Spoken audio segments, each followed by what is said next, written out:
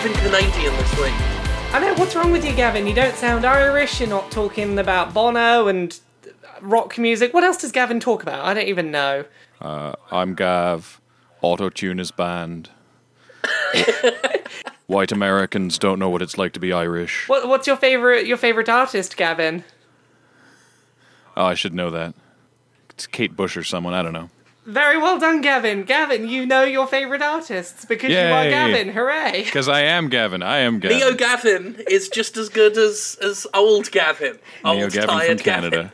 Yeah, we replaced Gavin this week because, as we discovered, I can just replace everyone. This week I did one of Jim's reviews for him that he couldn't do. I did one of Gavin's songs that he couldn't do a song about. We're just like, yeah, we don't need Gavin. Get rid of Gavin. We'll get new Gavin. New Gavin is, far superior, I feel. I think so, but then I'm extremely biased. Should we introduce who new Gavin is, or do we just we'll introduce Neo Gavin. Should be a voice familiar to people who, followed my work when I was at The Escapist. We both sort of departed that era of things, but I still consider him a very good pal of mine, and still does fine work in Loading Ready Run. We are joined this week by Graham Stark. Hello, thank you so much for having me. It's an absolute pleasure. Always a pleasure, never a chore. I'm here, of course, as always, with Laura as well. Hello, Laura. Hello, how are you this week, Jim?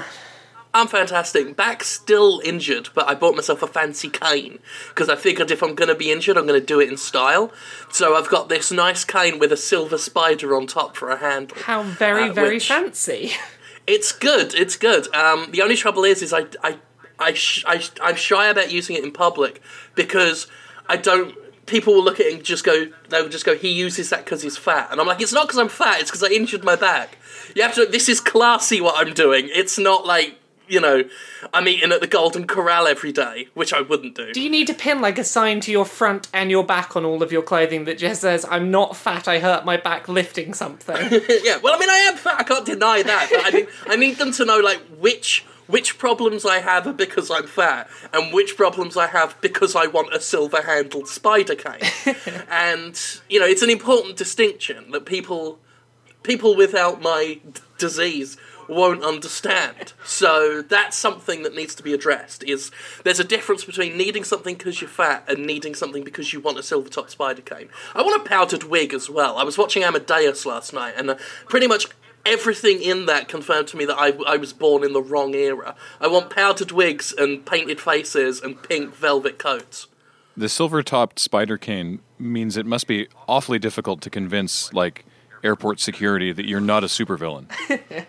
That's true. When I turn up with a black trench coat on and nothing but black and red attire and a bowler hat and with a silver top cane and gloves. I normally just turn up with a video game t-shirt.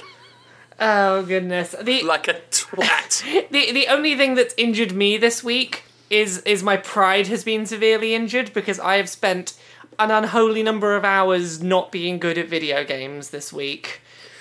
Yes, that was, I was there for quite a bit of the weekend. Yeah, you kept jumping in. I've been trying to finish playing Undertale for a Let's Play this week, and the final boss of the Genocide run of Undertale, I've put about 30 hours into that over 4 days. Didn't quite beat Dodger's record. No, I didn't quite do it in the 6 hours that it took Dodger to do it. I still haven't managed it. I have gotten to the very last part of the very last attack where there's a load of spinny lasers in a circle and I have to move around in a circle at the same speed as the lasers. I can get there. I'm just moving at the wrong speed for the lasers. So, I'm 30 hours and 500 plus deaths in and I still haven't quite beaten that boss. An update to this, about 40 minutes after we finished recording, I did finally beat Sans, so there you go, there's an update to a thing that we said. I wouldn't have lasted. I don't have the patience for that. I kept checking in and I was like, holy shit, the fact that you're still doing it is, it's an iron will that I can't fathom. All I'm going to do now is I'm going to send, the archived stream footage to anyone who ever says, oh yeah, Undertale, it's one of those not games. I'm like, just look at this for, let's say 18 hours. Just watch this for 18 hours and tell me this isn't a video game. I never got that argument. I mean, I guess just because its themes were a bit different. It's because mechanically, it was so fucking... It was pure video games, Undertale. It's because it's got a writing style and humour that appeals more to 18 to 25-year-old women than it does 18 to 25-year-old men. And as such, it's not a game. It's bullshit. It was a fine game, one of my games of the year last year, and I still stand by that. The sheer fact that The sheer fact that I don't hate it after playing one boss over and over and over for 30 hours means that, like, by default, it's my game of the year. It's testament. Graham, did you play Undertale? I haven't yet, and I really have been intending to, but I haven't yet got around to it, though everyone whose opinion I respect tells me I should, so I really should. I feel like you'd really get on with it.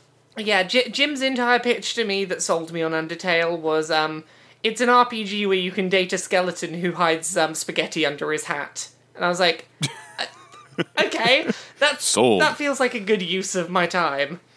A good friend of mine described it as a game about playing Earthbound. That is actually really apt.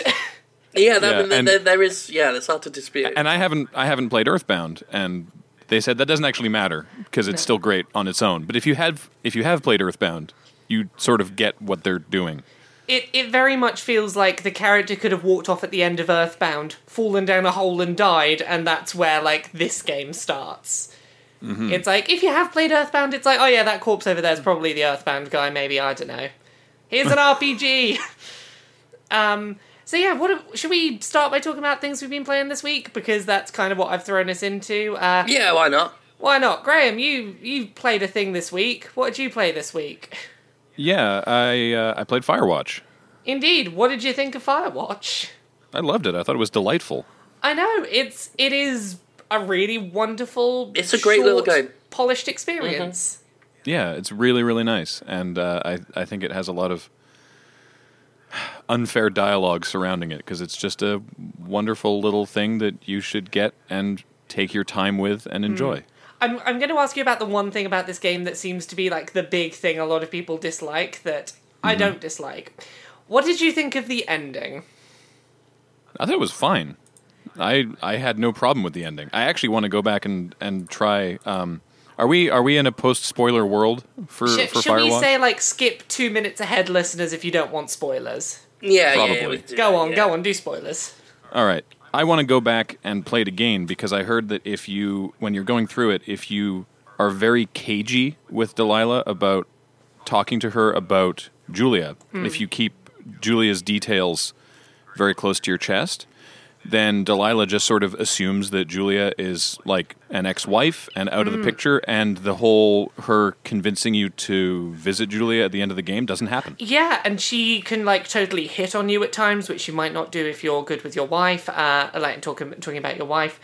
There is a fantastic playthrough that like someone suggested that I went and recently did this week, which was go through the game not saying a word to Delilah. Just don't say a word to her. And the dialogue plays out very differently in a very interesting way.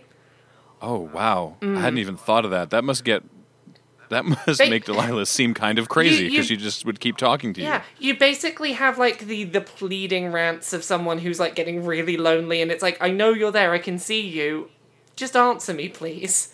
That sounds very disturbing. It gets kind of sad at points. Other thing that's really interesting, you can sequence break that game and go to places that don't seem like you should be able to go there. Like, speedrun strats. You know the place where you go at the end of the game? Yeah. You can go there as soon as you've got the axe. You can just head over there, and you get different dialogue for heading there before the end of the game. There is an excuse why she's not there, and you get some unique dialogue. What? I need to do that. I know. Did you know there's 12 baby turtles to find that you can keep in a box under your bed? I didn't even find one. That's the main reason I need to replay it, because I didn't find one of those goddamn turtles. It's not a goddamn turtle box. Yeah. I need to collect some turtles. This is the thing, is like, I played through it once and was like, okay, I feel like playing through this once is enough, and I talked to some other people who'd finished it and was like, I missed so much in this game. I need to go back and play this soon. Exactly. This is another reason why I think that the issue of gameplay length in this one specifically is so stupid, because I really want to play this a second time, if not a third. I didn't see a single raccoon. I didn't find a single turtle. And there's also so much of that narrative that once you know where it's going to end, is very interesting to watch how they sort of led up to it and how you were misled around it. Mm-hmm. There is definitely some interesting stuff to go through. It's one of those that, like, I finished it and wanted to go straight back in and be like, what did I miss along this path? Yeah. It's just an utterly delightful experience, and I've been highly recommending it on Twitter. Yeah, just make sure you're aware that you're recommending an SJW game, because, you know, it deals with feelings, and as such, you're an SJW now. I saw that criticism, and I think that's the dumbest criticism of the many leveled against the game. It is an incredibly dumb criticism of that game, but, you know... There's someone in the special thanks that I don't like for whatever reason, and therefore... Well, I once opened a can of Coke and it splashed on me, SJW Coke, innit? At least if, like, people were saying there's someone I don't like in the game, therefore I don't like it, that would be, like, a reasonable reasoning. But when they're just like, no, feelings, it's like, not really. One thing I did think is interesting, and, like, probably last thing I'll bring up about Firewatch, did you know that people who were doing, like, who weren't critics, who were just streamers who got sent copies of the game, their copies of the game did not have the opening text that tells you about your relationship with your wife. Oh. That is entirely missing. Interesting. And I get, to an extent, why that is, because it's down to the fact that it's like, hey, we want people who are tuning in for a live stream to see the bulk of the gameplay. Kind of rush 15 through. Minutes. Yeah. Not 15 minutes of text, yeah. But, like, that's so weird to me that so many of the people that they were, like, sending codes to be like, hey, show off the game and be, like, tastemakers for this game, were missing a huge chunk of, why it's a robbery of valuable context. Yeah. It's such a gut punch the game opens on. Like, it's so necessary. And I don't know how, like... Because I imagine your whole relationship with Delilah must be so different if you don't know what happened between you and your wife. It's like, oh, well, if I'm out in the woods, I probably just divorced her or something, you know, I'll just go out with this nice new person. And that definitely would change that experience. Yeah, that rewrites mentally so much. That's a weird move. Yeah. So there we go. Firewatch. Firewatch was the thing this week. Firewatch. Do you play anything this week, Jim? Yeah, I played two games, mostly. Played Far Cry Primal, which I'm told I'm wrong for liking. I like it too. And I really liked it. I felt... And, you know, this is coming from someone who really was not that kind to Far Cry 4. Like, I was so tired of Far Cry. But this, to me, seems just like such a bold move, and it really, really impressed me. I really love the story, I love the atmosphere, I love the environment, I love the world they built. I love the animals that you can fight with and all this stuff. You know, it's got problems. The melee combat could have been a bit more nuanced and stuff. But, I mean, it isn't, to me, it's just Far Cry with clubs. Like a lot of people are saying, you know, it's Far Cry without the guns. Obviously, there are a lot of familiar Far Cry threads in there. Clearly, it is a Far Cry game. You can't get away from that, and it's got similar problems to Far Cry 4 and Far Cry 3. But it still is. I mean, it's committed to its premise a lot more than recent Call of Duties have, where they're like, oh yeah, this one's set in the future, but it's really just the same old Call of Duty game with a few like double jumps and things. Whereas this, they really did, I feel, commit to the idea of, we are going to take the Far Cry formula and really make it feel like this is in the Stone Age, you know? And I was impressed with it. I thought it was a great game. And, you know, I was a bit surprised. I thought a lot more people would be a lot more on board with it. Yeah. But apparently not. It's odd in that the people who seem to be the most on board with it are the people that don't generally enjoy Far Cry. And that haven't enjoyed the last couple of Far Cry games? I seem to have noticed this going on with looking at my history of, Ubisoft reviews, I tend to have the opposite opinion to everyone else. Like, didn't like Assassin's Creed 2, but everyone says it's really good. Didn't like Assassin's Creed Unity, and a lot of people are like, well, if you ignore all of the bugs and the launch day problems, it's a good game. Whereas I thought it was, fairly mediocre even without the bugs. And I was fairly fond of Syndicate. I thought Syndicate was a pretty good game. And again, this is coming from someone who's always been cynical about Assassin's Creed. I was fairly positive on Syndicate, but then everyone was saying Syndicate was shit. And then Far Cry 4, I was very sketchy on it. I gave it like a 6. I was like, yeah, it's all right, but it's kind of dull.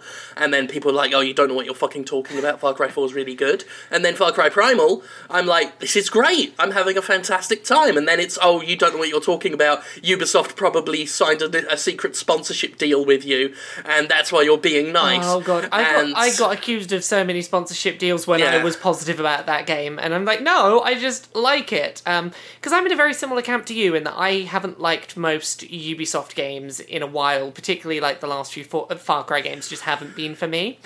And I was saying this like back a couple of months back when I played, what was it, the first 3 hours or so at a preview event, and I was like, this feels very different. It feels like they've very much committed to making something that feels fresh and new. It's not perfect by any means. It has a lot of problems that people have criticised in past Far Cry games that they've done nothing about. A big example, like, the first time that you have to go, like, hey, drink this stuff and go on a drug-induced, like, magic fly-through-the-air quest, that basically feels like you put that in there because that's what you did in past Far Cries, and it's like, yeah, can we just, like, drugs? Can we put this out on the table now? The hallucination sequences in Far Cry games are a bit toss. Well, can we just admit that now? They're not clever. They're kind of boring. The ones in Far Cry Primal make sense contextually if they were about a quarter of the length. Like, if you walk up to the animal once, do a bit of travelling as that animal, and then you're done, that would have been fine. It's when they then make you walk slowly again to the animal, do the owl, the first one you get. Yeah. It's like, slowly walk to the owl, fly as the owl, slowly walk to the owl, fly as the owl, slowly walk to the owl, fly as the owl, slowly walk to the owl. There you go. It's like, and the other ones are not much better. I mean, they're just these linear, repetitive, like, interruptions in the regular gameplay. It's like, I want to do this for the reward, I don't want to do it for the gameplay that it's making me do. Yeah. In defense of the drug-induced parts of Far Cry 4, you do get a tiger friend. Well, you get cool friends in this too, but it feels like it only exists in Primal just to be like...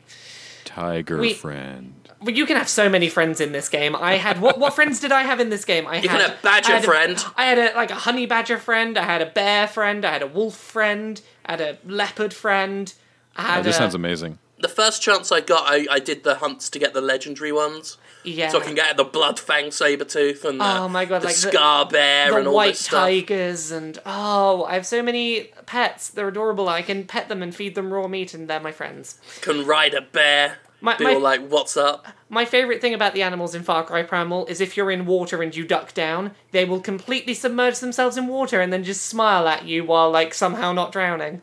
And that makes me endlessly amused. It's good to do. Yeah. So, Far Cry Primal, really surprisingly good. Yeah, you can break a spear off in a mammoth's anus. I like that you always feel very vulnerable, particularly to the animals more than the people. Oh yeah, like, you can be like slowly hunting someone, like, you've got these, like, Udam tribes people or whatever, and you're like, I'm just gonna go up and smash some heads in, this is gonna be awesome. Oh shit, cave lion! And then you gotta deal with a cave lion. Oh, exactly, like, because I'd played through the opening already, the second time I played through, there's that very opening mission where you're like, oh, go hunt down these Udam people.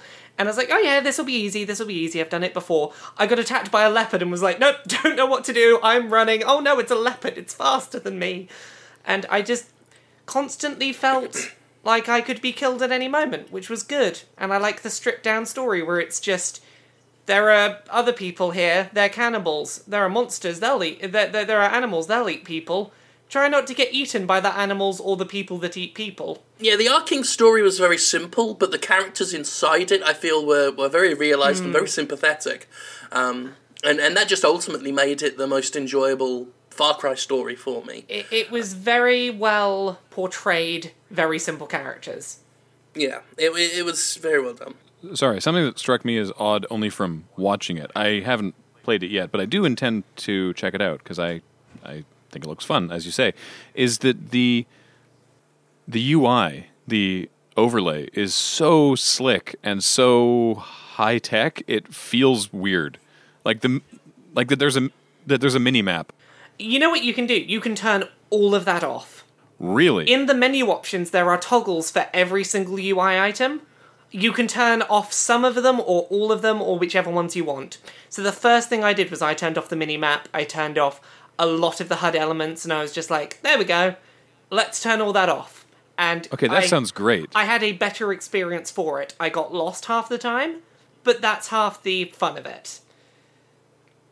So yeah, you can toggle on and off like pretty much any of those HUD elements. Okay, sweet. Yeah, because the actual gameplay of Far Cry 4, myself and Paul played it on stream. The actual gameplay was perfectly fine. It was the sort of the plot and a lot of surrounding aspects of the game that we found super ridiculous, like kill 4 Bengal tigers to make a slightly larger wallet, was really weird, and the fact that your choices were stupid and didn't matter. But this looks sweet. I'll have to try it. Yeah, like that was a lot of my big problems with Far Cry 4, where its story just didn't really go anywhere very fast. No, like the most they were so keen on pushing Pagan Min as a villain, they forgot to build a world up around him. And the problem there as well is Pagan Min's the most interesting part of that world, and then he vanishes for most of the game. Which, you know, you're like, none of you were Pagan Min. But, like, this strips out a lot of the complaints I had about Far Cry 4, and it's like, oh, okay, it turns out I quite like the gameplay loop of a Far Cry game when it's not surrounded by all of this extraneous gubbins. Yeah, I mean, there's still a ton of busy work and it can overwhelm, but once you work out what's worth your time and what isn't worth your time, you get on with it a lot better. I feel it's a lot easier to suss out, like, this quest's worth doing versus this sudden event that's cropped up is just a repetitive waste of my time. And so once you can laser focus on, you know, I want to do these quests for these Wenjia and, you know, I want to do these hunting quests and all this stuff, it really pieces together, and I started finding progress was being made really well, and I wasn't feeling like I was being distracted constantly. Yeah. Also, no towers. There are no map towers. Wait, what? There are no map towers. No climbing towers. This is an Ubisoft game, right? Yeah. Oh, yeah. And, I don't believe you. They have fast travel fires that you can light, but those don't reveal any of the map. The map's revealed as you walk around the world. That is the only way you reveal the map is by walking. And there's none of that stupid climbing up towers that takes forever and just it isn't fun because it's not gameplay. I can't say for certain, but I'm pretty sure when I played it at preview, I think when you lit the fires, you did get a bit of a circle of map influence around there. You don't anymore for certain. You don't get any map for lighting these towers. It's just, you want to know what's over there? Go walk. It's incremental. I mean, one of the animals you get, if you get a, I think it might be a leopard or a wolf. Actually, I think it's a wolf. If you have a wolf companion with you, they open up the map at a wider radius. So as you travel, you can unlock more by having a wolf with you, which is a clever and nice passive sort of way of doing things. You can also unlock bits of the map by standing somewhere that you can't get to where you're trying to go, but you can fly your owl over there, and your owl will open up a bit of the map on it. It's like, okay, that's what the owl saw. It told you how to fill in the map. Yeah, it just feels better. It feels better than having to climb up things. It's just, it doesn't put so many roadblocks in the way of you progressing and enjoying the game that you paid to play. Speaking of which, no season pass as well, so... Yeah, and no microtransactions that I could find. No co-op either. Like they really have like sidestepped a lot of the kind of AAA crutches. It's an offline single player Ubisoft game with no towers. Yeah. I'm having a real hard time believing this. I tell you it's true. People kept when I was saying this stuff at preview, people were like, no, that can't be right. I'm like, it is. I swear it's true. Bards sing tales in taverns around the village of this strange and wonderful new thing that's been seen. An Ubisoft game that feels like an actual finished product. Oh, goodness. Speaking of things that don't feel like finished products yet, Fallout 4... why I say Fallout 4? Speaking of things that are still not feeling like finished products, Street Fighter V servers still aren't working properly. Yes, you tried to capture some footage for me. Yeah, for the, I had to capture for... story mode footage because just like I still can't get into matches properly. I have very good internet. I can't get into matches reliably in Street Fighter. I needed footage for a Gymquisition this week by someone who could actually play Street Fighter 5 because I can't play Street Fighter. And there was no one around, so you got me. You can play it better than I can, but you can't play it online because you couldn't get the fucking online service to work. Thanks, Capcom. That's sad. That whole thing is just sad at this point. There is a little bit of news about that this week. Apparently, also, if you can get into an online match and you're losing, you can just quit the ranked match and there are no penalties for rage quitting. Like, you don't get punished for like, oh, I'm losing, I'll quit out of this match before it saves my stats. There's just no penalty for that. Yeah. So... I can see people having some issues with that. Yeah, I can see why people might not be happy with that, so... Yay! Street Fighter V is a AAA game that was released at full price. Hooray! Hey! What else we got on news this week? News.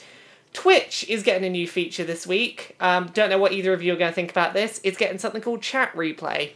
Basically, that means if you watch someone's Twitch stream that's not live, that's archived, the Twitch chat will appear next to it and will show the messages that were next to the stream at that moment in the stream. I don't want to see the chat while it's live.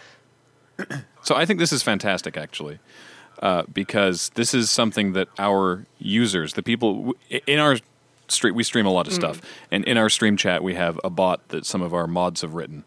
And one of the things the bot does is exactly this. If you go to a website specifically set up for the bot and you watch our VODs, they have the chat in there. And a lot of our users really like this. Yeah. It should be noted, it's important to note that we actually have a really good chat room. But you can hide it, Jim. You can just make it go away.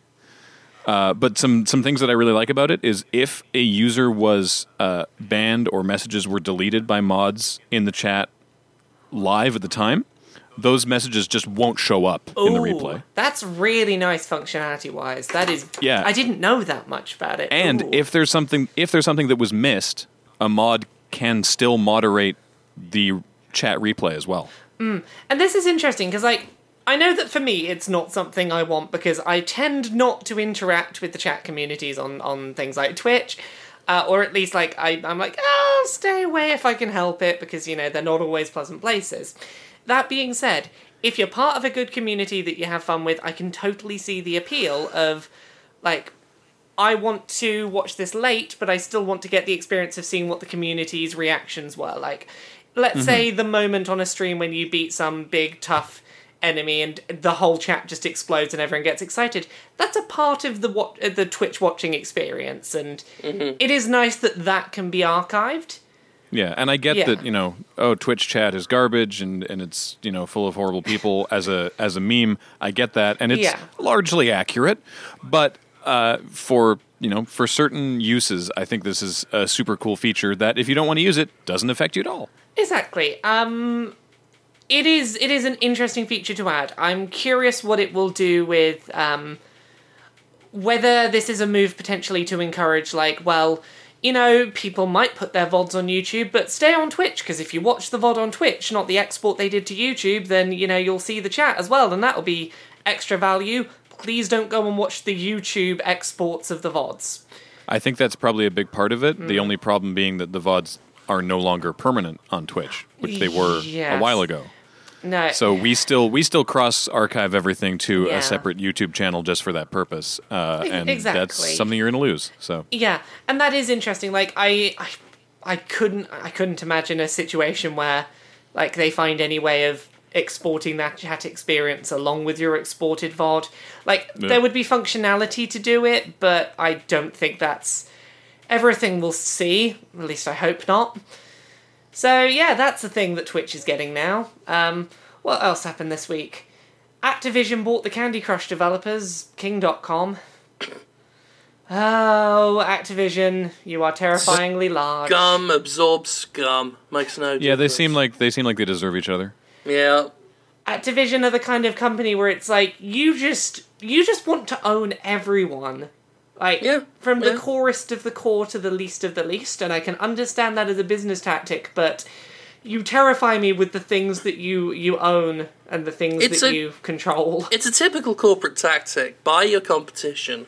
Either you'll profit off them or they'll fail and you will have just killed one of your competition. Like, it's just a win-win gambit for them. We see this on a smaller level in games media, where, various corporations will buy various websites and do nothing with them. And it just becomes this case of, if they happen to succeed on their own and turn a profit, well, we make money. If they don't, well, it was one less rival that we, don't have to deal with anymore. So it really is one of those low-risk situations. Obviously, they put the money in, but to a company like Activision, it's chump change. I like that you call it a low-risk decision when it's like, oh yeah, all we did was we bought the Candy Crush developer, low risk. That's what it is. I mean, when we're dealing with, like, the kind of money that you or I just can't even imagine, the value to them is so much less. Activision can afford a lot of things, and this I don't think buying King is a risk to them. They win either way. Either they keep making money off Candy Crush, or King goes away. They've still got the Candy Crush IP, and can do whatever they want with it. I suppose so. You are very, very right there. So what else do we have this week? I played Plants vs. Zombies Garden Warfare 2. Oh, how's that one? I'm enjoying it better than I did the last one. I thought the last one was fairly mediocre. I didn't really find much fun in it. It does seem like PopCap and whatnot have taken on board a lot of criticisms, so they've made the game a lot more dynamic, a lot more involved. They've given you this sort of hub world that you can play in, and you can dive in and out of multiplayer matches or cooperative matches or single-player quests from this one area. And they got some fun classes. I'm still stuck with the Sunflower because it's my favourite class, and even though it's not one of the new ones, I really like it. And I still can't play as the zombies. I don't get it. Like, I can't find a zombie class that I like. I can find, I love the Sunflower in the plants, and I'll mess with the corn cob one and some of the other plant ones, but I cannot find a zombie that I like. That's the one thing that's kind of dampening my fun. But otherwise, I mean, I'm loving how it looks. It's they've upped that, like, they've made it a lot more. It looks better. Like, it was already looking pretty good, but it just looks more exciting and vibrant and everything. And I really like the emphasis on getting extra characters for each class, and their sticker system seems a bit less designed for future microtransactions as the old one was. It seems a bit less cynical, since the money you earn to unlock stickers comes to you a lot more free and fast. I've never really played any of the Garden Warfare, so I have nothing to add to this conversation. Graham, have you played any of them? No, I still have a hard time believing they're real. I know, it's like, what? When the original game was announced, it looked like an April Fool's joke. It was like, Plants vs. Zombies, but Call of Duty. Isn't it hilarious? And it's like, yeah, that's a funny joke, you guys. Wait, what? My impression of it has always been like, it's that 10-minute, spoof game they had for Call of Duty, where it's like, it's the funny thing we made, and it's like 10 minutes long, so the joke doesn't outstay its welcome.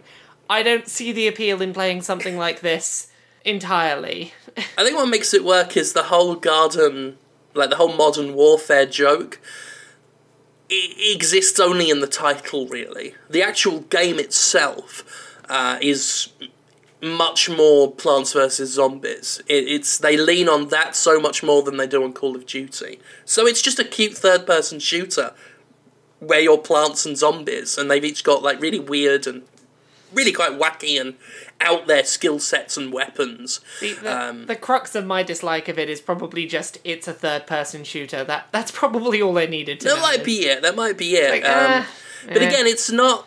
It doesn't feel like your typical third-person shooter. I mean, it's no Splatoon, but if you look at Gears of War and Splatoon, Plants vs. Zombies Garden Warfare edges a lot closer to the Splatoon end, where it's very fast-paced, very cartoony, very silly, and you know, relatively non-violent insofar as it's incredibly cartoony. So it's got a real extra charisma to it that you don't get in a lot of shooters. So there is something I just find appealing about it. And I say this again as someone who thought the first Garden Warfare was fairly mediocre and pedestrian. It didn't really grab me and it felt very cynical. Whereas this one, it seems like they really want to make a really involved, fun, silly shooter game, which I'm a big fan of. You know, I'm a big fan of Splatoon, and I'm a big fan of the idea of multiplayer shooter games that aren't, you know, dark, violent, blood-soaked ones, which I like. I love me some ultra-violence, bit of the old ultra-violence, but there's definitely room for this kind of stuff, and I'm enjoying it so far. We'll see if I get bored of it. I've not had too much time with it so far, but thus far I have been having a good giggle with it, and fingers crossed I'll have a review up on Friday for that, I think. We'll see how it goes. Woo. Things that happened this week as well. Fallout 4's getting official mod support on PC in April. No word on when console mods are coming. Any thoughts on this? Nah, not really. Did you talk about the Fallout 4 DLC thing? We talked briefly about it last week. I think we basically said, hey, there are 3 DLCs coming and then some more at some point. They're leading up to E3. We'll probably hear about the other ones at E3. I was more interested in the fucking price hike for the season pass. Yeah, we kind of got stuck up on that last week. I mentioned it, but then we got waylaid talking about something else. I was going to say, I imagine Jim had some opinions. Yeah, I never got round to them last week, but pretty fucking shit.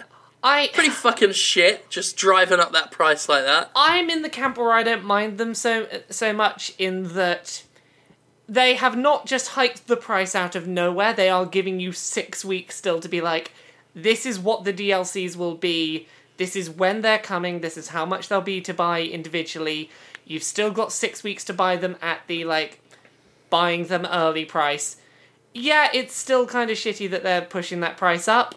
But it feels a little strong army, you know? Like, you're still paying for stuff you don't know if it's going to be good or not yet. So it's like, well, quick, buy it before you know whether it's going to be good or not, because then the price goes up. Like, I find that... Well, I mean... It unsettles me. If you're that deep into Fallout 4 that you're already enjoying it plenty, I think it's safe. I think it's a safe bet that you would be enjoying this DLC. It's probably additional content. I'm happy to pay for more content. Yeah, that's the position I'm in. Like, I mean, don't get me wrong. A lot of Fallout 4. I trust Bethesda when it comes to extended content more than a lot of companies, but that's what makes this even sadder for me, because it's like you don't have to do this. You have a lot more goodwill than a lot of AAA publishers in your position, and to squander it on moves like this, I find it's just. I don't see the long-term value in it. The value in it is them getting the pre-orders, and they know that they have that goodwill. I don't see the long-term value in it. I don't see the souring the good reputation you have for some games now. Who says they are souring their reputation in it? In that, like, bunches of people who do not, on principle, pre-order games, pre-ordered Fallout 4 so they could get a Pip-Boy edition. And... most people weren't unhappy with that, unless their arms didn't fit in the Pip-Boy. And, like, here's I'm just the thing, saying, I'm not ordering a Pip-Boy edition again. Or a Mega Man helmet. Yeah, I didn't order that, that just turned up. But that Mega Man helmet doesn't fit on my head. Oh, no. So, yeah, like, I don't think they are... As long as the content is good, I don't think that they are... They're running a risk of souring that reputation, obviously. But as long as it is more Fallout content, they're probably pretty safe in pushing for pre-orders and knowing that it's not going to harm them in the long run. I've never seen the Fallout community be so unified on being pretty okay with it. In terms of patch notes or, balance changes or whatever. Considering what does piss them off. Exactly. Yeah. Threads and threads of anger. And, when they were like, okay, we're doing more DLC than we thought, so we're raising the price. But if you bought it at the lower price, you get to keep it at the lower price, and you have 6 weeks to continue to buy it at the lower price, and you'll still get everything. And the community was like, oh, well, okay. Well, that's the thing. Yeah. I looked at that and I was like, I get that it sucks that they're raising the price. I get why they're doing it. It's, and they're giving us a grace period to still buy it at that lower price. I'm totally okay with that because it's Bethesda, and Bethesda haven't done anything terrible in recent memory. So yeah, go ahead, Bethesda. I'll trust you. It unsettles me, is all I'm saying. I tend to view things not just in what this company's doing, but what other companies will look at and think, can we get away with this as well? Don't do the slippery slope arguments, Jim. Complain about what's happening now, not what might happen in the future. People call slippery slope arguments a fallacy, and 50% of them are, but 50% of them are not. You are correct, but complain about when the slope gets to the bit you don't like, perhaps. Or at least that's how I'm going down the slope. It's like, look, we're going down a slope. We'll complain about things when bad things happen. I don't know. All I'm gonna say is I'm not gonna throw a bunch of chum in the ocean, dive in there, and worry about the sharks when they're biting my bollocks off. That is also a fair perspective. If you want somewhere else to throw a bunch of money, we found out how much the Steam VR HTC Vive thing's going to cost. It's going to be pretty much $800 at launch. Yeah, I saw Ben Kuchera running damage control on it already. So, some VR companies really need to start paying that boy. So, here is my response to that price. I saw it coming, in that, it is a better quality VR headset from what I've seen than the Oculus, and it's coming bundled with its motion controllers, which the Oculus wasn't. I expected it to be more expensive.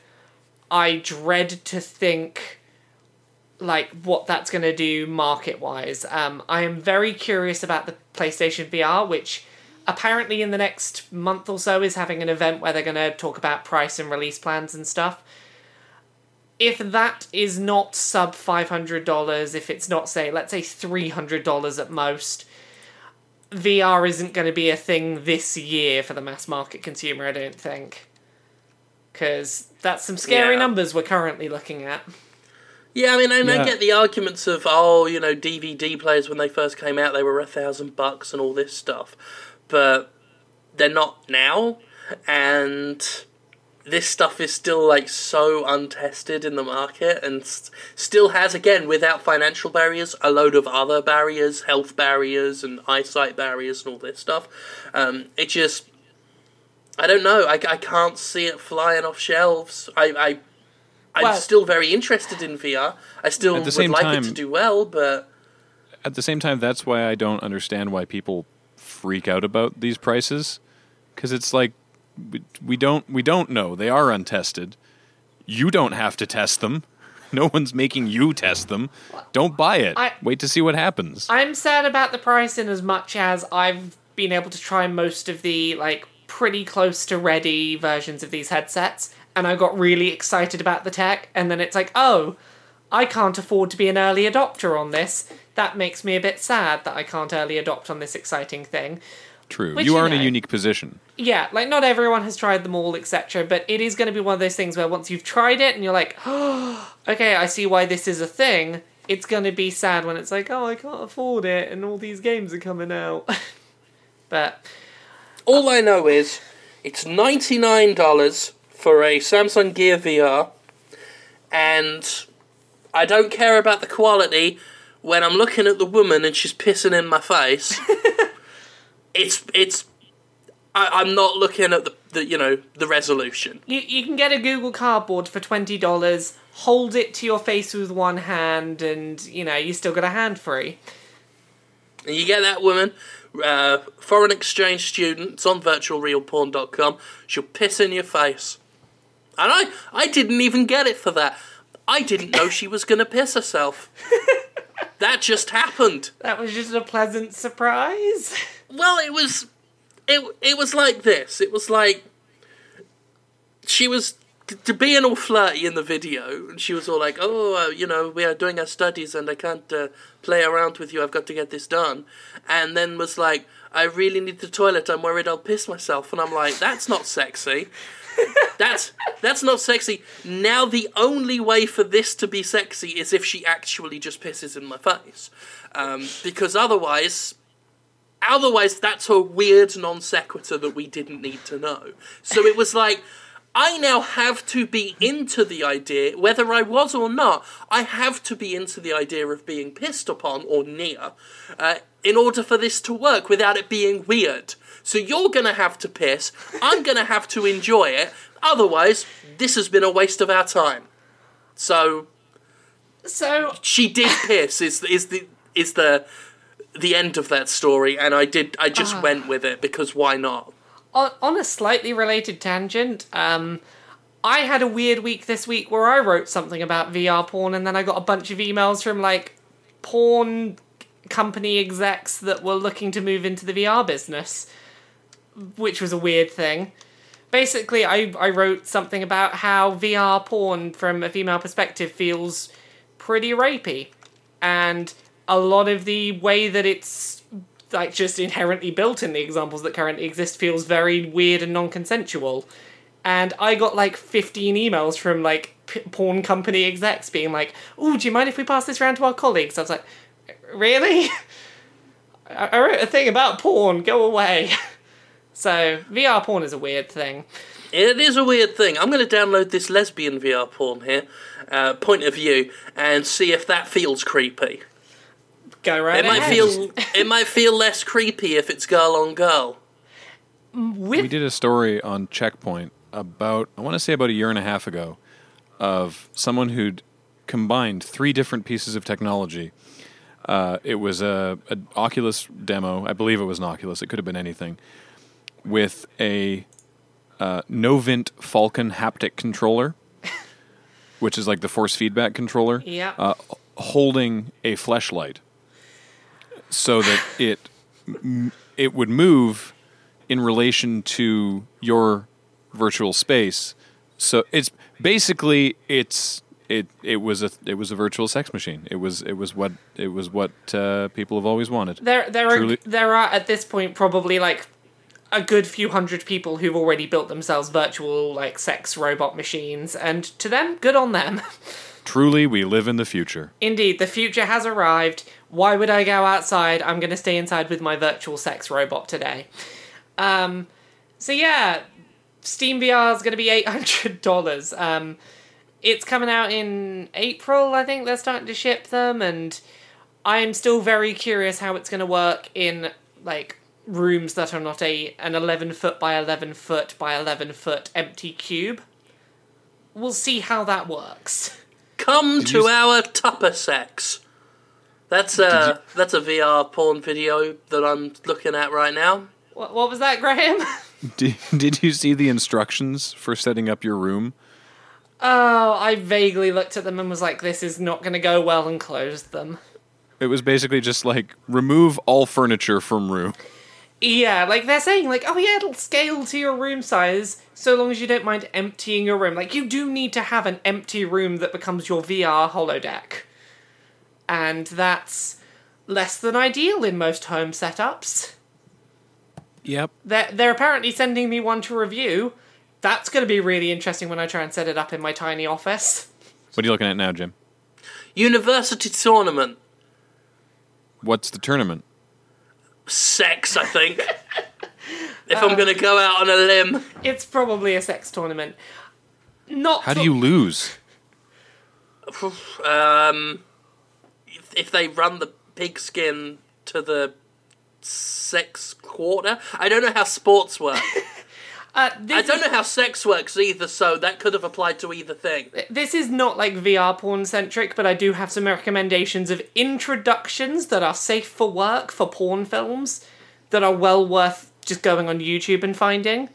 There is one about lemon whores, where two people are farming some lemons, and they're Lemon whores. they're talking about their lemons. It's like, well, I hope that none of the lemon whores come and steal our lemons. And two women come in like fishnet things and fill their like fishnet things with lemons and try and run away, and they're punished. Sorry, point of with order. sex. It's the lemon stealing whore. Yes, the lemon stealing whores, the lemon whores. They steal lemons and they have sex. They are lemon whores, apparently. There is one.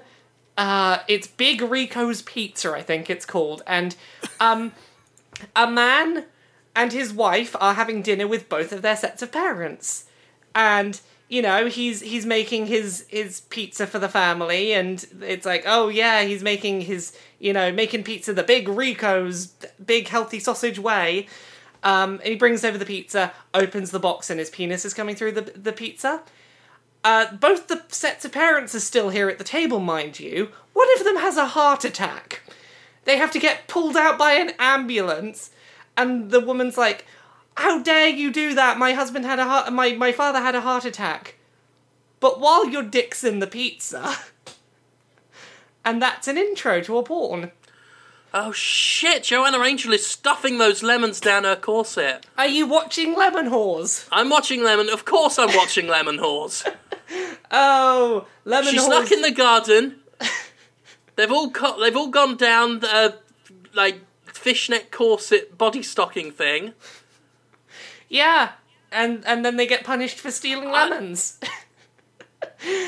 So, do we want to talk about video game stuff some more, or have I completely... That line's brilliant. Has it been about 10 seconds since we looked at our lemon tree? It is so knowingly stupid. It's a horse stealing our lemons! Graham, I really hope you're going to go look at Lemon Whores when we're done. I've Oh seen yeah, they're it. pulling... You've seen Lemon Whores, thank I think goodness. I've seen Yeah. this before, I'm not alone actually, in as knowing well, the but- Lemon Whores. That's what I was saying. It's not a lemon whore. It's a lemon stealing whore. They're very explicitly clear about that. I thought you were questioning whether it was a lemon stealing whore, and I was No. like, oh yes, I shall clarify for you, Graham. It is a lemon no. stealing whore. I'm liking how the lemon stealing whore refuses to change her ways. When the man tells her off and says, "Are you going to steal lemons?" she goes, "Yeah." Why? I want to steal the lemons. I feel and like- then she just gets on her knees and she's about to give him a blowy, and that is apparently that crisis resolved. I feel like we have an episode title for this week, probably going to be Lemon Stealing Whores. Fallout 3 is no longer banned in Germany. Hooray! It was previously Hooray! banned in Germany. Now Germany's like, that's alright. A lot of people think maybe we're getting Fallout 3 re-released, because that might be why Germany had to look at whether it was banned or not again. So, And Germany was so excited that they sent piss porn to Jim. Yeah. You enjoying your German piss porn? I'm enjoying my German piss porn. I feel like it is a fine price to pay for all the great work that I've done for the German people. Okay, shall we do some questions for a little bit? Shall we get some questions done? I want to give a shout out first off. I want to give a shout out to Ray Peacock, who is he's a comedy hero of mine. I've been following his work for many years. I've been a big fan of him when he did the Ray Peacock podcast, when he did the Peacock and Gamble podcast with Ed Gamble, and more recently he works on a podcast called The Parapod, which is a supernatural podcast. He is a skeptic, doesn't believe in ghosts and all that, and he works with another comedian, Barry Dodds, who 100% believes in ghosts, has all the kit, all the EMF readers and all the weird radios and things designed to capture ghosts, and he goes to haunted houses and things. And the podcast is basically an hour of Ray Peacock shouting at Barry Dodds for being the kind of person who believes in ghosts, and it's a very funny podcast. It's done very lightheartedly and everything, and being a hero of mine, it was fairly amazing to see recently Ray Peacock talking about crowdfunding and working independently on the internet, and in the interview mentioning me. He said in this interview in Byline magazine, issue 10 of Byline, he did this wonderful answer about working online, and said that just use me as an example, just you won't see someone like Jim Sterling on TV anytime soon because of how aggressive he is, but the work he does is very good, and it's clear that if if the only way to get that content is for people to support him in a crowdfunding way, people throw money at him, and it's working out really well. So it was just very flattering and very amazing to have someone who, as I say, like, I view him as a fucking comedy hero of mine. I think his work is incredible, and just to have him reference me in an interview like that, completely to my surprise, was wonderful. And a lot of my fans saw it, and saw that at one point Ray in the interview said that people really enjoy my entire package. So a lot of fans have been asking now when they're going to get to see my entire package. And the answer is, I'll probably be in England in September. So, those things are arrangeable. But I'm not just going to flop them on the lectern in the middle of a Jimquisition, Yeah. But I did want to just give that shout out to Ray and Barry, who, both men I've become a big fan of, Barry more recently. And just want to recommend the Parapod. They're in season 2 now, which is Mysteries, Parapod Mysteries. If you look for the Parapod on iTunes or whatever, or if you go to theparapod.com, and that's the Parapod. It's like the Jimquisition, you got to have the there. Theparapod.com. I cannot recommend that podcast enough. It's fucking hilarious, and just very cleverly done. It's a great concept, and thank you to Ray for giving me that shout out and everything. It was incredible. It was a huge touching moment. So yeah, I wanted to get that done. I wanted to say that. So and now I've said it. Can we get a 3D virtual reality representation of your package? I might 3D print it.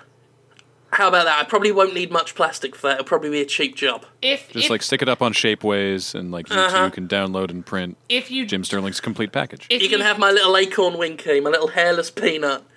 If you do that, I guarantee thousands of people will download and print it. Yeah, terrifyingly, you are likely not wrong. So that has been Jim is Great Corner. Time for questions. What have we got questions this week? Chaotic Good Duot wants to ask, what video game would you all like to see a tell-all book written about its development? What game? Yeah, what game would you like to see a tell-all book written about a game's development? The Colonial Marines. I desperately want a full, comprehensive history of Colonial Marines' development. I feel like I would like to see a tell-all book about the development of either The Last Guardian, possibly Silent Hills. Just one of those projects that... Either a project that just vanished entirely, like Silent Hills, or something that vanished for a decade and then came back. I want to know what happened in that middle bit. You got any answers, Graham? Yeah, I'd be interested to know what happened. I mean, both of your answers, obviously, but I'd be interested to know what happened with Final Fantasy 15, I think they're calling it now. 13 Verses? Yeah, 15. Yeah. It's been in development for, 12 years now? Yeah. Actually, another one that, completely did vanish that I would love to know more about the development of was 6 Days in Fallujah. Because that was, had such potential and then just folded in on itself. Konami's cowardice just got in the way. Yeah, I would love to know as much as possible about 6 Days in Fallujah. So yeah, there you go. That's some games we'd like to see some books about, maybe. We actually had some good answers. That's not often the case on this show. Yeah, it wasn't like a stupid BS question or something. We had intelligent thoughts. Hooray! Go us. Okay, Sean Marbury wants to ask, imagine the three of you now have a blank check to create the largest video game review site ever. You have complete creative control. What does the site look like? TheJimquisition.com, but a bit less WordPressy, which I'm still getting worked on. My designer has been doing some... he's had to take some personal leave, but that's still getting worked on. So basically, what I've already got coming up, but except with more of your penis on it, probably. Probably a bit more. A little bit more. If you had the server money. Just a skosh more. Just a little skosh more. When they say what does it look like, do they actually just mean visually, or do they mean that in a broad sense? I assume that in the broad sense. Yeah. Like, how are you putting this together? Right, anyone you'd bring in for this if you were like, yeah, I'm putting this team together. Who am I stealing from here, there, and everywhere and sticking together? I would probably get Conrad and yourself, Laura, on board a lot more. It'd be fun to... If I had the money at, like, that much money at that point, I'd probably be a lot more comfortable about taking on some more regular stuff. Yeah, I'm trying to think, like, who... If I could bring anyone onto a game site who writing today I'd bring in. Like, I'd probably pinch someone like Emily Guerra, maybe Alice O over at RPS. I'm trying to think who are people that I'd go and poach now. I feel bad now for everyone I'm not mentioning. Susan Arndt? Oh, yes. Actually, that's a really good call. Cara Ellison. I could see stealing Cara Ellison and be like, yeah. Cara Ellison's kind of out of the game now. I know. Yeah. I'm like, it's a bit late, but, you know, maybe as I have the blank check, I can be like, here is £1 million a month, please. I'm sure write she's about got video games. games. Yeah, everyone's got a price. Yeah, I'm sure that a blank check will eventually cover anyone's price. So, come back to the toxic community of video games. I'm a big fan of anything the McElroys touch. Oh, God, yes. Oh, I'd pinch If I could work with Griffin and Justin on something, like that would be sublime. I'd pinch some of the video gamer guys as well, get them doing some video stuff. Yeah, I want to work with Steve Burns one day on something. Yeah. Okay, well, we'll take Steve Burns in. We'll have him in as well. And, you know, there you go. There is a vague thing of what we would do if we had infinite money, maybe. So, what other questions do we have? Daniel Palencia's got a question this week. Going off of Laura's Undertale woes from this week, has there ever been a game or a boss fight that was too hard and you had to give up on? Probably. I can't remember now. I'm sure there's been some. Think. Actually, there was one, that shitty Namco Bandai game, Knight's Contract. There was a boss that was just so ridiculously imbalanced and unfair, I stopped, and I wrote the review without a score. And I said straight up, I said, look, I got this far, my job is not worth playing this shit anymore. I won't put a score on it. The game's fucking shite. I will never touch this again. I can't remember much about the boss. I just remember it being, like, there's a lot of fire and a lot of opportunities to fall off a very small platform into the fire. And, like, Knight's Contract was just... It was unbearable. So badly designed and imbalanced. I cannot recommend running away from that game if ever it's seen. Years ago, when I did what could be called games journalism for a site called The Game Boys. Nice! That is good. That's top notch. It was, they were based locally. It was when I was in high school, and we wrote reviews, and we got to keep the games. That was the deal. This is a bad deal, looking back on it, but at the time, it was like, oh, sweet. Free video games! Woo! Yeah, exactly. I got to review Tony Hawk Pro Skater 2. That was amazing. But I also had to review when they brought Dragon's Lair. Oh. It was so they'd because you know that Dragon's Lair and Space Ace have been re-released for everything that can run software, and they'd made a DVD version of it, and the DVD version had a big sticker on the front that sort of touted it as a PS2 title because the PS2 could play DVDs. So that was a little scummy. So I was asked to review it as a PS2 title. How did that go? Wow. For those unfamiliar with Dragon's Lair, it's an old arcade game by Don Bluth, and it's fully animated, and it's designed to steal your quarters. It's designed to be the worst game because it's supposed to just take your money. And so it just makes it incredibly frustrating when there's stuff, because you have to push up, down, left, right, or center, and it's completely unintuitive which direction is actually the correct one to push. Like, sometimes it's like, oh, the door is there, so I push to the right. Okay, that works. But most of the time, it's like, ha, idiot, you were actually supposed to go the other way. You're so stupid. Give me your money. And I just got so frustrated with it. And reviewing it, I had to ask the editor. I was like, am I reviewing this like a PS2 game? And he was like, yeah, because they say it's for PS2. And I'm like, okay, then it's shit. Then it's utter garbage. I refuse to try and beat this thing. Oh, God. I've just remembered I had one of those from early when I was reviewing for back at What Culture. And I got sent, I'm a big fan of Steel Battalion, the game with the huge, mech thing. No. And Steel Battalion Heavy Assault, I think it was called. It was the Kinect Steel Battalion. Oh! No! The Kinect functionality was broken. And do you want to know the point in this game where I stopped playing? There was a mission where you have to hold your hand up for 15 minutes just watching a road.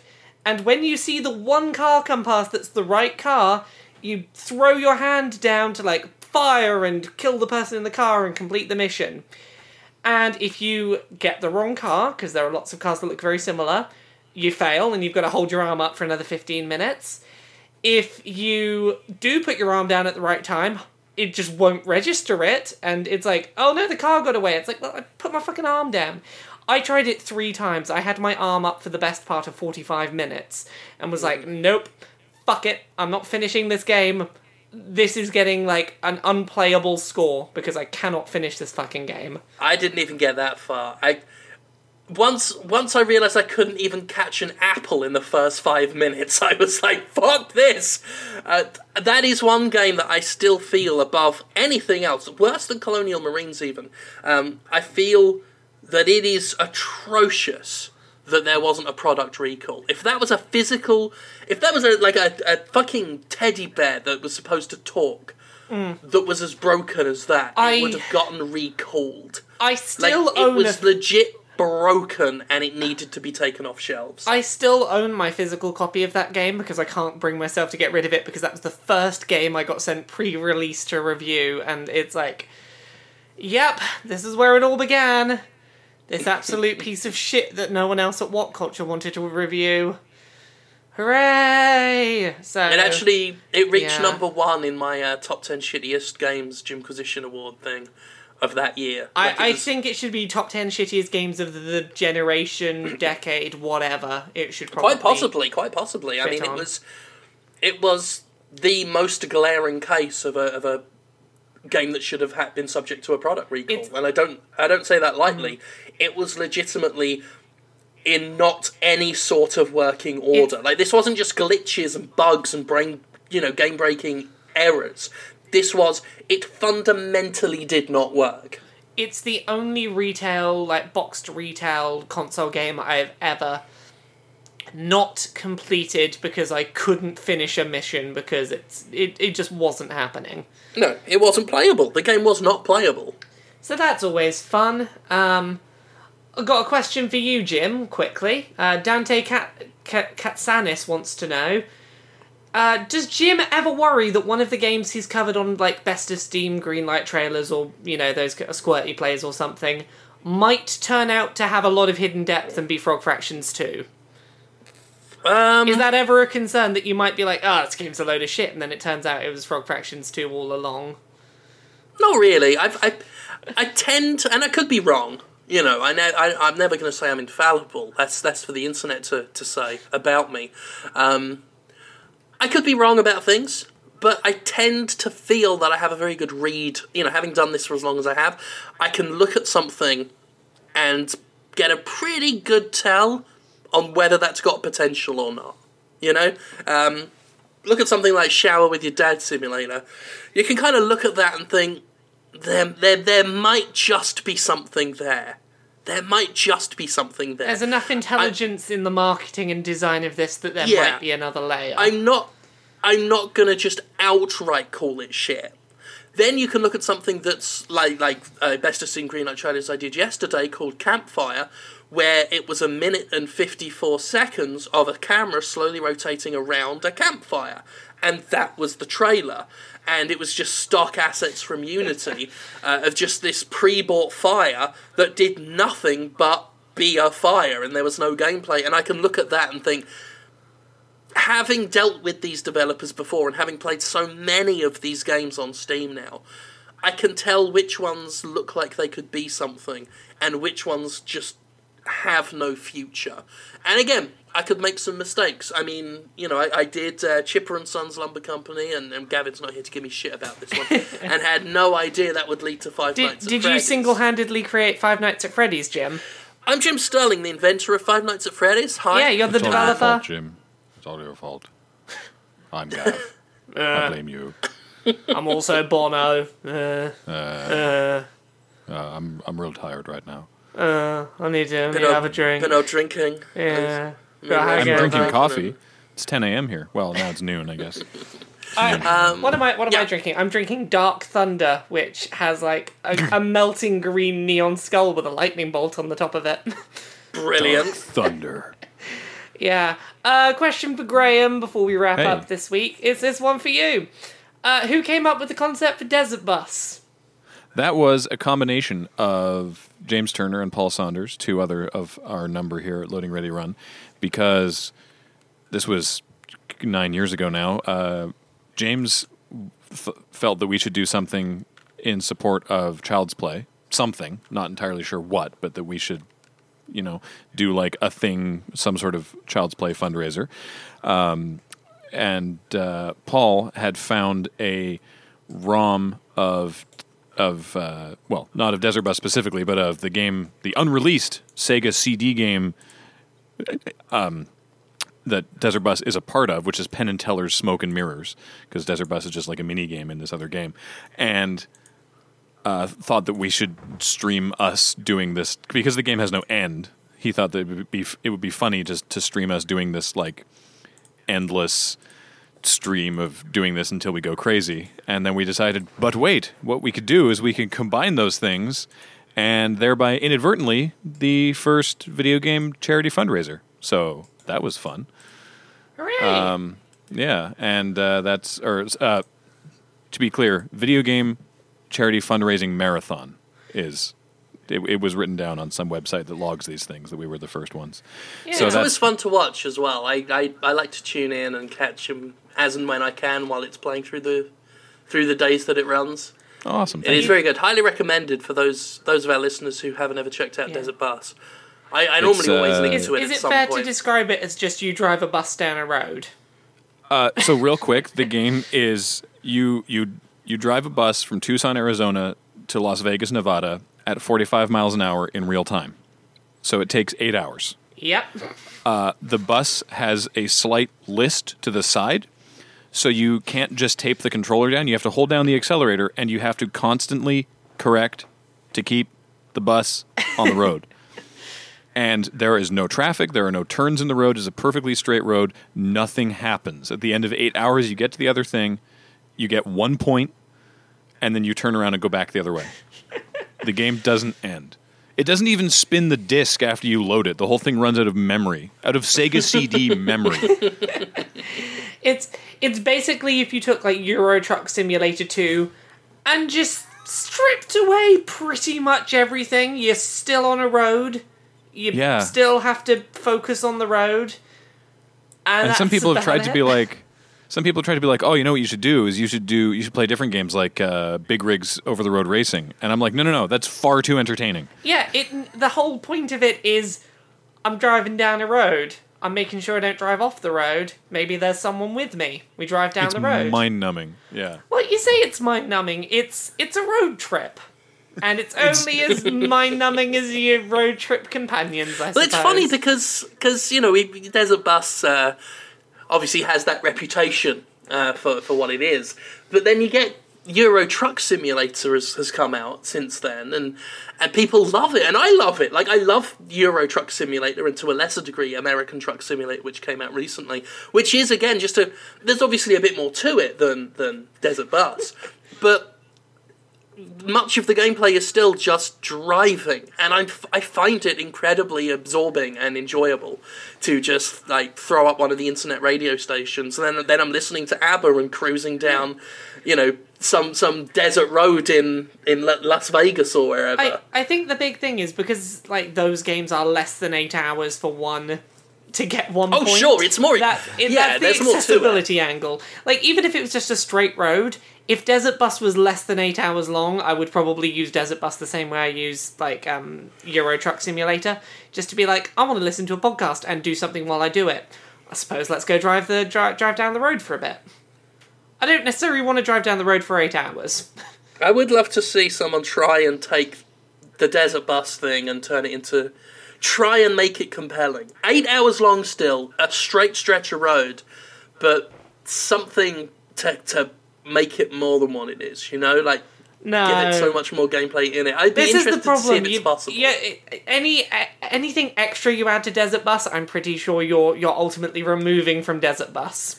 I'm probably suggesting blasphemy for that, and I may have to regret that. I may have to feel shame for my words and deeds there. Yeah, we did have another question for Graham from Dylan Lockwood. What's your favourite Magic the Gathering format at the moment? There's a bunch of people asking about Magic the Gathering. Yeah, we do a lot of... for those who don't know, we make, broadly speaking, comedy. Internet comedy. A lot of it is video game focused, and a lot of it is Magic the Gathering focused. And so that's why we get a lot of Magic questions. My current format is, and almost always is, limited, which is to say booster draft. And the current format, which is Oath of the Gatewatch, is super fun. I'm very much enjoying drafting that set. It's pretty great. Hooray! Last one again, another one for Graham. Enos Sholseth. I've probably mispronounced your name. I don't know how to pronounce that circle with the line through it. Can you ask Graham if man cooking is coming back? Wow, that's out of nowhere. Yeah, this is on a forum thread on the unofficial gym page. It's like, is man cooking coming back? That's so many years ago. Not anytime soon, because Morgan, the guy who was in it, is like doing his own thing. He's working in TV, he's doing sort of crew stuff in Vancouver. For last I heard, he was working on Supernatural.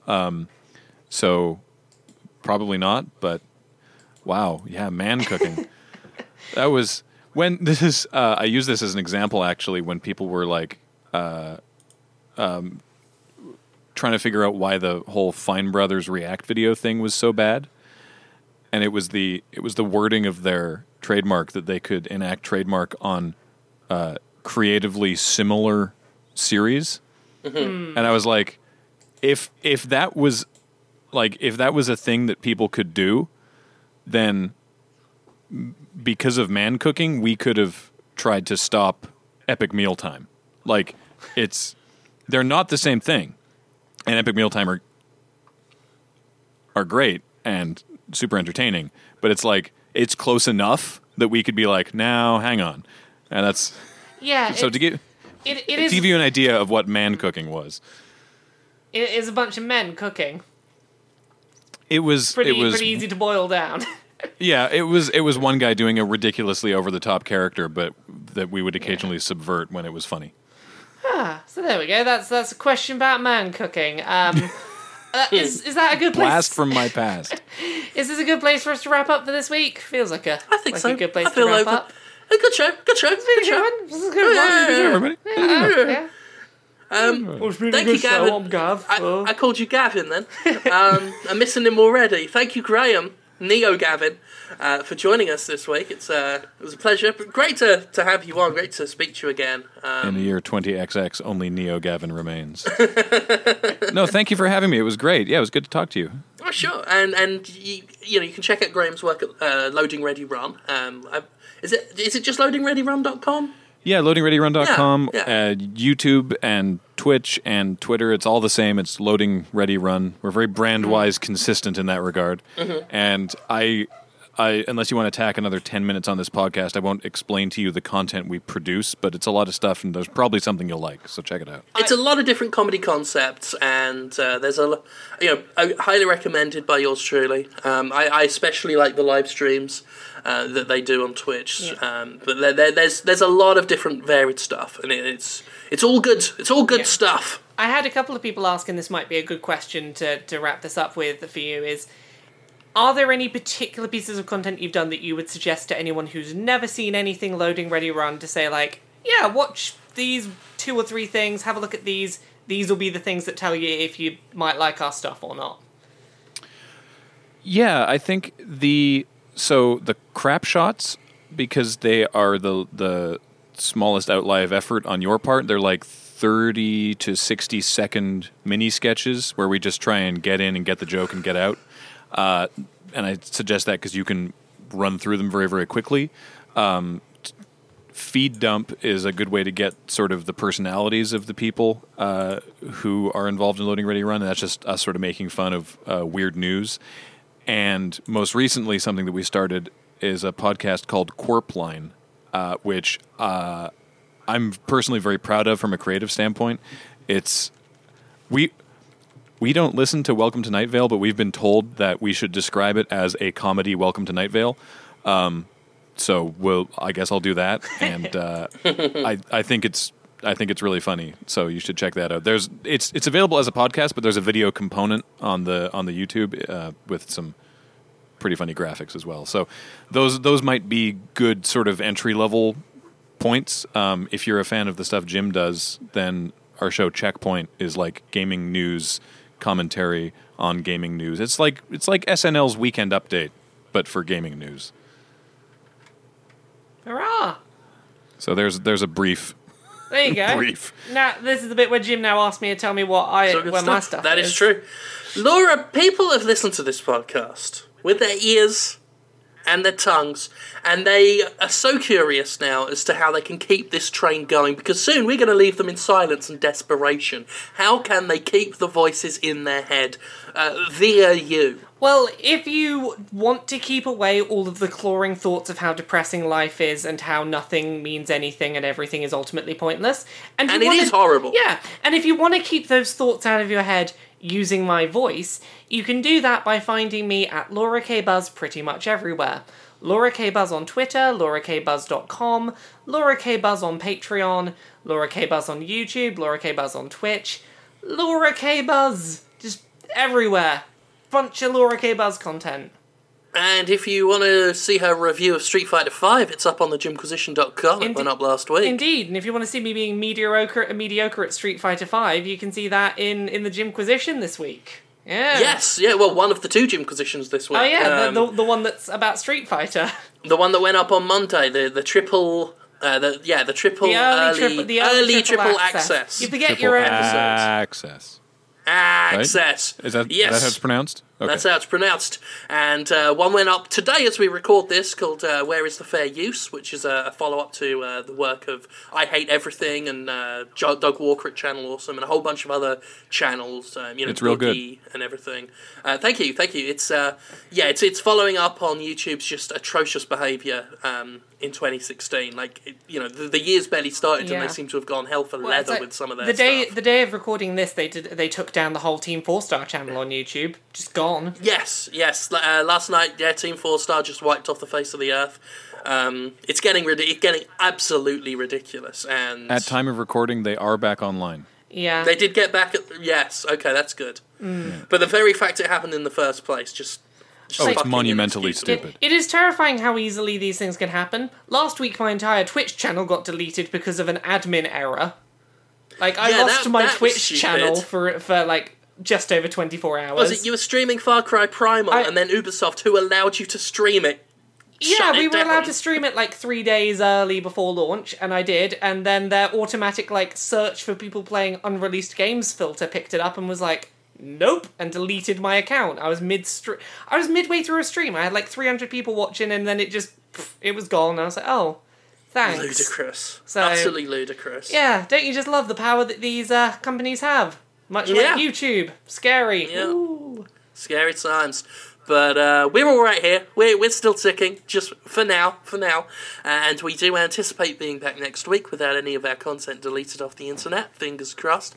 And thank you, as always, for your support on Patreon and everywhere else. And we will see you next week. Bye. Bye.